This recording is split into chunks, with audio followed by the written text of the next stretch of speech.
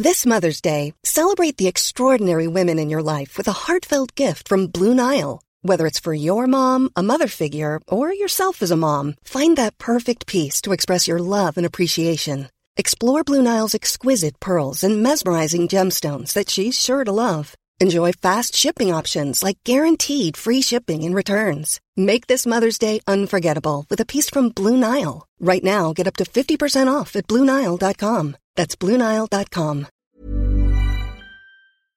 This episode of Large Almond Latte is brought to you by Giftcarded, the free online platform allowing Australian small businesses to sell and accept gift card payments in-store and online.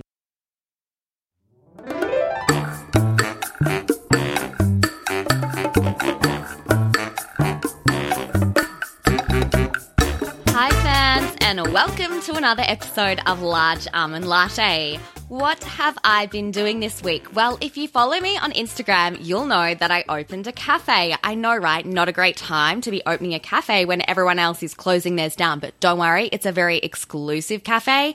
Only I'm allowed to attend and my immediate family members like my dog, my boyfriend, and my baby.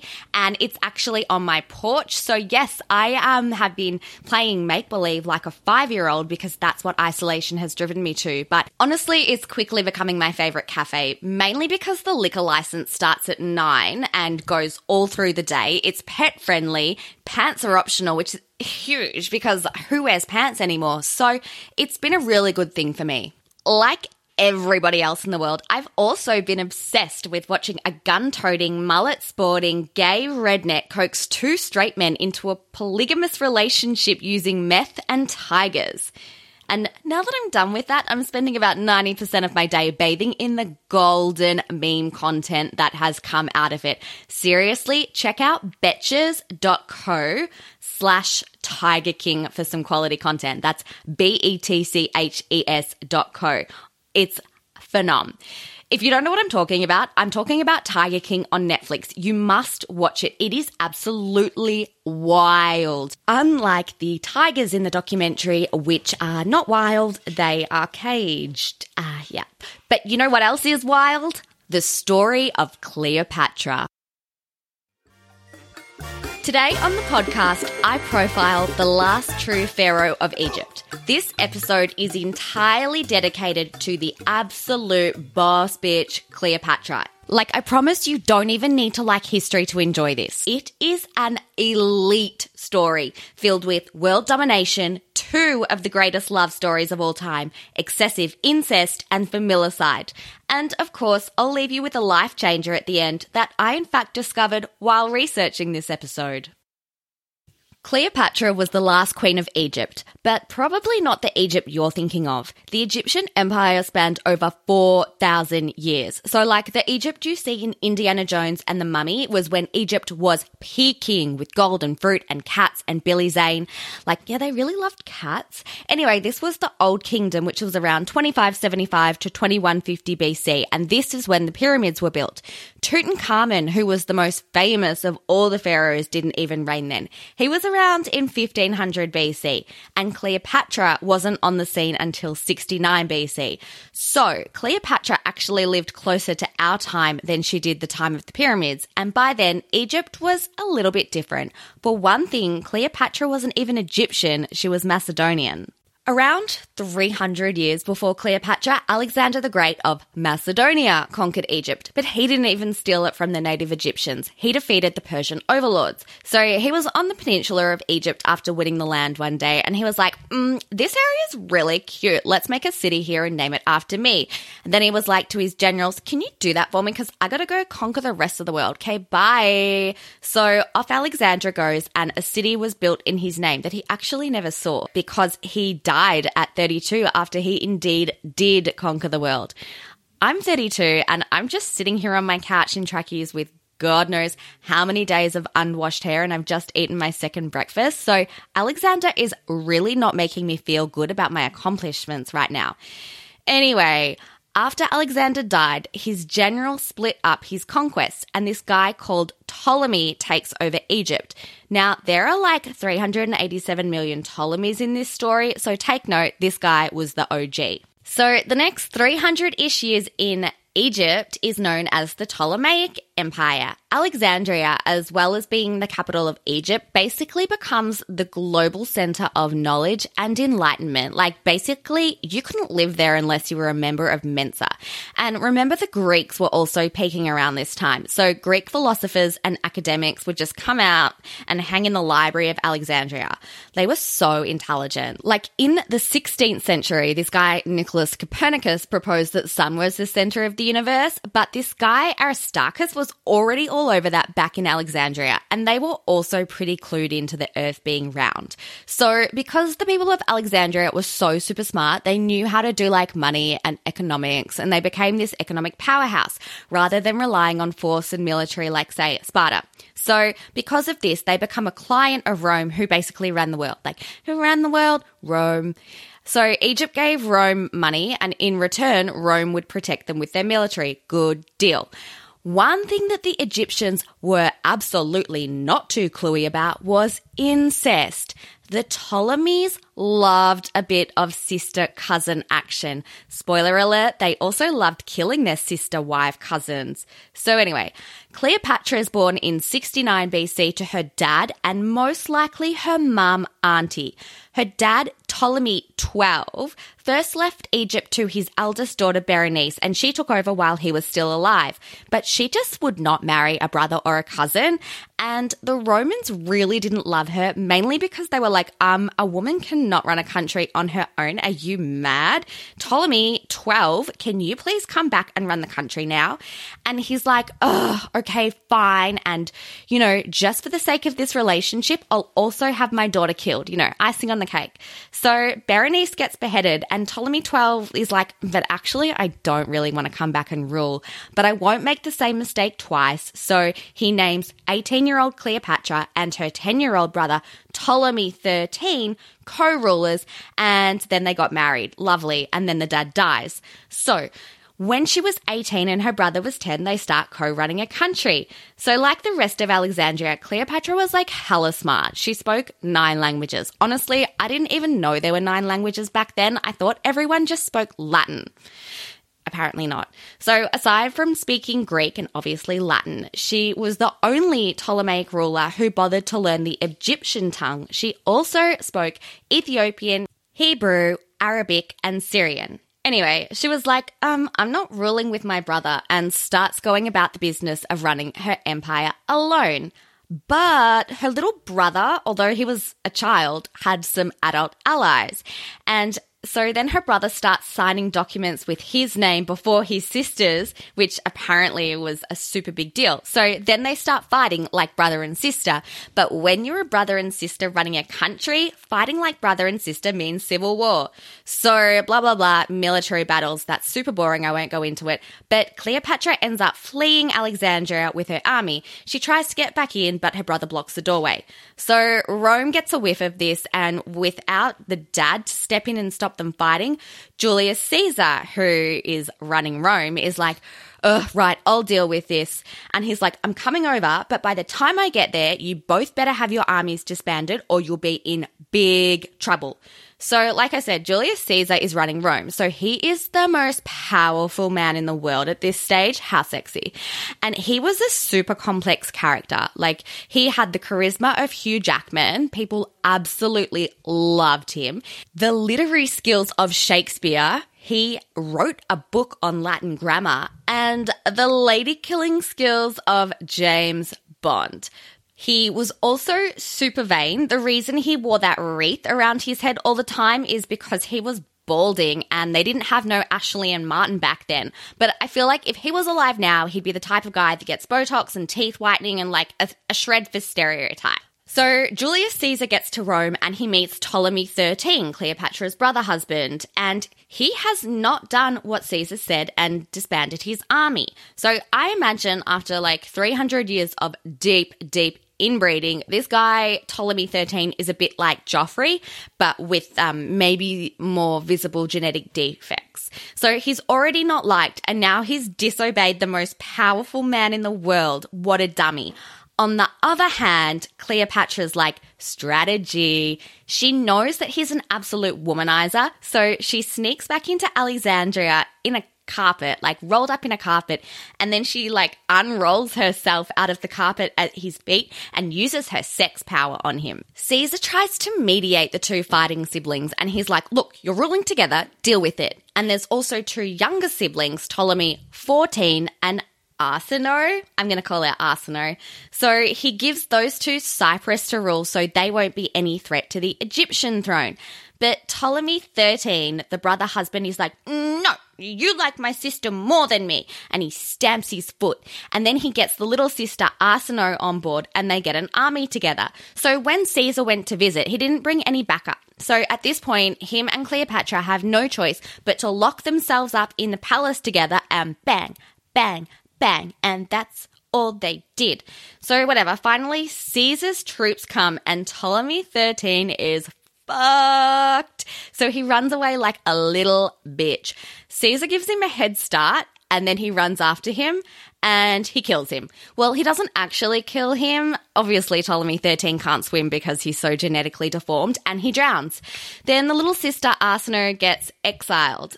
And Caesar's like, well, Rome didn't really like it last time when just a lady ruled Egypt, so he keeps Cleopatra in power. Obviously, he's banging her. And then he names her other little brother, Ptolemy 14, her co-ruler. So then she has to marry her other brother. So at this time, 23-year-old Cleopatra has been really quiet through all of this, which is unusual for such a strong-willed lady. And that's because she's been on bed rest this whole time because she's pregnant with Caesar's child, who she names Caesarion. Unfortunately for Cleopatra and little Caesarion, Caesar's not the nicest guy and he doesn't even acknowledge that the kid's his. I mean, obviously he's married, but like they're all married and everyone knows about Cleopatra and Julius Caesar anyway. Like they don't even have phones or internet and everyone knows. Come on. So they're basically like Brangelina, I guess, if Angelina was also married at the time they got together. They are the ultimate power couple, literally ruling the world together. So Cleopatra pops over to Rome as a client queen with her new husband brother in 46 BC. And it's like not the best time for Caesar right now because the Senate is not really enjoying him very much. So they organize this meeting with Caesar attending and basically everyone in the Senate just starts stabbing Caesar and he dies. And the only guy that doesn't stab him to death is his best mate, Mark Antony. He hears about the plot, but he doesn't want a part of it, so he bolts. Cleopatra, after the death, is like, oh, boo-hoo, but isn't really sad and doesn't leave Rome immediately. She might have been really sad, but she's like, oh my God, I've got Caesar's only kid because he had no kids with his actual wife. So she is like, jackpot. Caesarion is going to be the ruler of Rome, which means he's the ruler of the world. Yeah. And she starts to party. But Caesar actually named his nephew Octavian as primary ruler, not his son, who he didn't acknowledge. While they were undoubtedly the ultimate power couple of the early BCs, it's really questionable whether it was true love or whether it was more of a strategic alliance. Caesar needed her money and she wanted the power, and like a lot of historians also say she was really average looking, so there's no way Caesar would have like really fallen in love with her, but she did have mad sex appeal. Apparently, she also had quite a schnoz. Like this guy, Blaise Pascal, has this super famous quote, which is totally awful. Cleopatra's nose, had it been shorter, the whole face of the world would have changed. So awful. But yeah, so maybe if she was hotter, Caesar would have acknowledged that he had a son and his son would have ruled Rome. But then some people say that Cleopatra purposely wanted to look manly so she would be taken seriously. But look, the way I think about it is back then there was no processed food, so at least I'm pretty sure she would have had a super bangin' bod. Obviously, because she was a female ruler, everybody has to talk about her sexual nature and her looks. But, quote, and I don't know who the quote was from, I didn't write it down, but it was considered that if she were a man, she'd be intelligent. Like, she was intelligent even though she was a woman. Come on. Anyway, she actually ran her country on the ground. She spoke 9 languages, so when she was negotiating with Egyptian provinces in Africa and Asia, she could speak to them in tongue. She presided over religious ceremonies, constructed all these temples, and even built a shrine dedicated to the worship of Julius Caesar. So I don't know, maybe she was a little bit obsessed with him. But she also directly managed crises like famine by ordering distributions of food to her people, and to manage the economy, she imposed price controls and tariffs and other money stuff. Because remember how I said that her dad Ptolemy XII just kept handing the crown off to his children? Yeah, that's because he actually got Alexandria into a little bit of debt with Rome. And of course, Cleopatra, when she comes into power, she just cleaned all that up with her buddy Julius Caesar. I think it was probably like, look, I'll bang you if you clear the debt or something like that. But she was a great leader. And I feel like that definitely shouldn't be overlooked despite all the surrounding drama in this intense fable. Fun fact, small businesses make up 97% of Australia's businesses. And as you know, right now, they're not having the best time. Like your hairdresser, your nail salon, your local cafes, you know, all the places that make you look and feel human. And I feel like we owe them for that. But I am really struggling to know how I can help when I'm chained to my couch and these businesses are closed. So when I heard about Giftcarded, I was super excited and I immediately wanted to spread the word. Giftcarded is an online platform that allows businesses to sell and accept gift cards in-store or online. There's no setup fees or subscription costs under the free plan, so it's really good if money is tight right now. The business doesn't even need a website, so it's totally isolation friendly. Basically, businesses can be selling gift cards through these temporary closures for us to redeem on the other side. Buy now to enjoy later, just like a fine wine. So if you or your friends or your cat or your dog or your uncle or your cousin have a small business, visit giftcarded.io to find out more. So, Julius Caesar's been murdered and he hasn't named his son leader of Rome / leader of the free world because he hasn't even acknowledged that he was his son, and Cleopatra is so mad. Like, picture Regina George in Mean Girls when she finds out that Katie has been feeding her those protein bars that make them gain weight. Like, that kind of mad. She is so enraged that when she gets back to Egypt, she's like, you know what, Ptolemy 14, my little brother, I'm going to take this out on you and I'm going to murder you. So she has her little brother murdered. So lovely. And then she names Caesarion her co-heir of Egypt. So I guess he can rule something. But I don't think he became her son husband. Like, they didn't get married. Oh, and then she's like, oh yeah, that sister, she's still in exile. Aris, no. And then she gets her killed too. So lovely. Like, these siblings treat each other so well. Back in Rome, while Octavian was the main heir, it was actually split in two between him and Caesar's old best mate, Mark Antony. By 42 BC, Octavian controlled most of the western half of the empire and Mark Antony had the east. So Mark Antony's like, I just want to meet all the rulers of these places that I'm controlling. So he summons Queen Cleopatra. And she keeps saying no. She's like, I'm not going to you. You come to me. You know, treat him mean, keep him keen. So I'm sure initially when Cleopatra met Mark Antony, she was going to seduce him for strategic reasons because Octavian, the other leader of Rome, is described as a sickly child. So I guess she was putting her money on Mark Antony to be the most powerful man in the world now that Caesar's gone. But once they met, they fell madly in love, even though they were both married. Cue montage. They were so cute. Like, they had their own drinking club. They would have these lavish banquets that went into the early hours of the morning. And their favorite thing to do was to get dressed up in disguise and play pranks on the people of Alexandria. So cute. Then in 40 BC, Cleopatra gives birth to his twins, Helios, which means the sun, and Selene, which means the moon. And honestly, I actually love that for twins. Like, if I ever had twins, I would definitely consider that. So cute. Anyway, then they have another kid, and what do you think that they called him? Ptolemy, of course. And unlike Caesar, Mark Antony actually acknowledged that these were his children despite being married. So these two are even more of a power couple than her and Caesar were. Like, they're just handing out countries left, right, and center to their kids. Like, Helios, you have our meat eater rule. Selene, you take Crete and Cyrene. Like, honestly, they made Jay-Z and Beyonce look like teenagers on their first date at the movies. Back in Rome, Mark Antony's wife, remember he's married, she's causing some trouble. I guess even though she knows he's cheating on her, she's staying loyal to her husband and she's trying to make him the undisputed leader of Rome. Like, get rid of Octavian. But Octavian's like, I don't think so. And he exiles her and she dies. And Cleopatra's like, yes, I'm in. But it's really bad timing for Cleopatra because tensions between Octavian and Mark Antony are high. So high. So Antony has to do something to maintain the peace or it's going to end in all-out war. So instead of Mark Antony marrying Cleopatra like he obviously wants to because he loves her, he marries Octavian's sister. Then he has 2 children with her. Absolutely brutal. Like, imagine that pain. But I guess Cleopatra wore him down because despite still being married to Octavia, in 34 BC, he marries Cleopatra anyway. So, Octavian is mad about that. And Antony doesn't help the situation. He just pokes him. He's like, you know what? Neither of us should be ruling Rome. Caesarion is actually the true heir to Rome.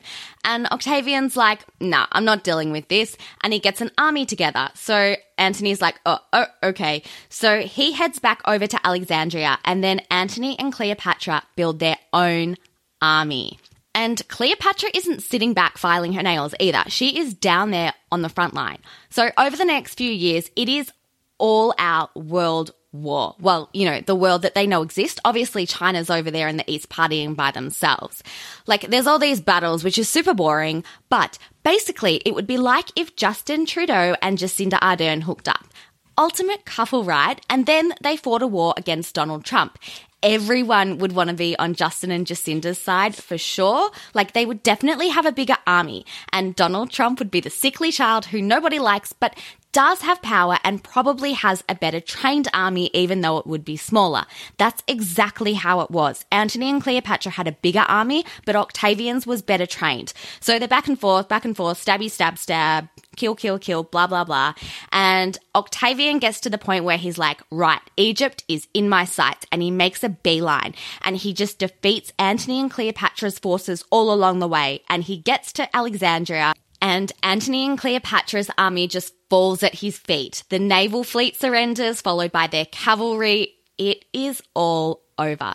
Cleopatra runs and hides in a tomb, and she sends a message to Mark Antony saying she's committed suicide. Mark Antony cannot live without Cleopatra, and he stabs himself. He goes to Cleopatra's tomb to die with his wife, only to find out she is very much alive.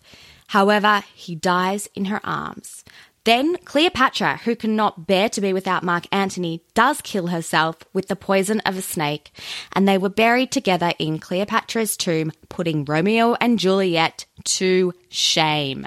Cleopatra's death signified the end of the Ptolemaic dynasty. She was also the last true pharaoh of Egypt. After her death, Egypt became part of the Roman Empire, and everyone lived happily ever after. No, they didn't. The Roman Empire fell, 2,000 years happened, and now we're here. And that, my friends, is the epic story of Cleopatra. While I was researching this episode, watching many children's educational YouTube videos, I came across this life changer, absolutely relevant to the theme, and here it is. Julius Caesar was believed to be torn from his mother's womb, and that's where the term Caesarean comes from. Thanks for listening to Large Almond Latte. If you loved the podcast, you can subscribe on Apple and give us 5 stars if you're feeling super generous, or follow us on Spotify. You can also join our Facebook group at Large Almond Latte Podcast for more low-involvement discussions.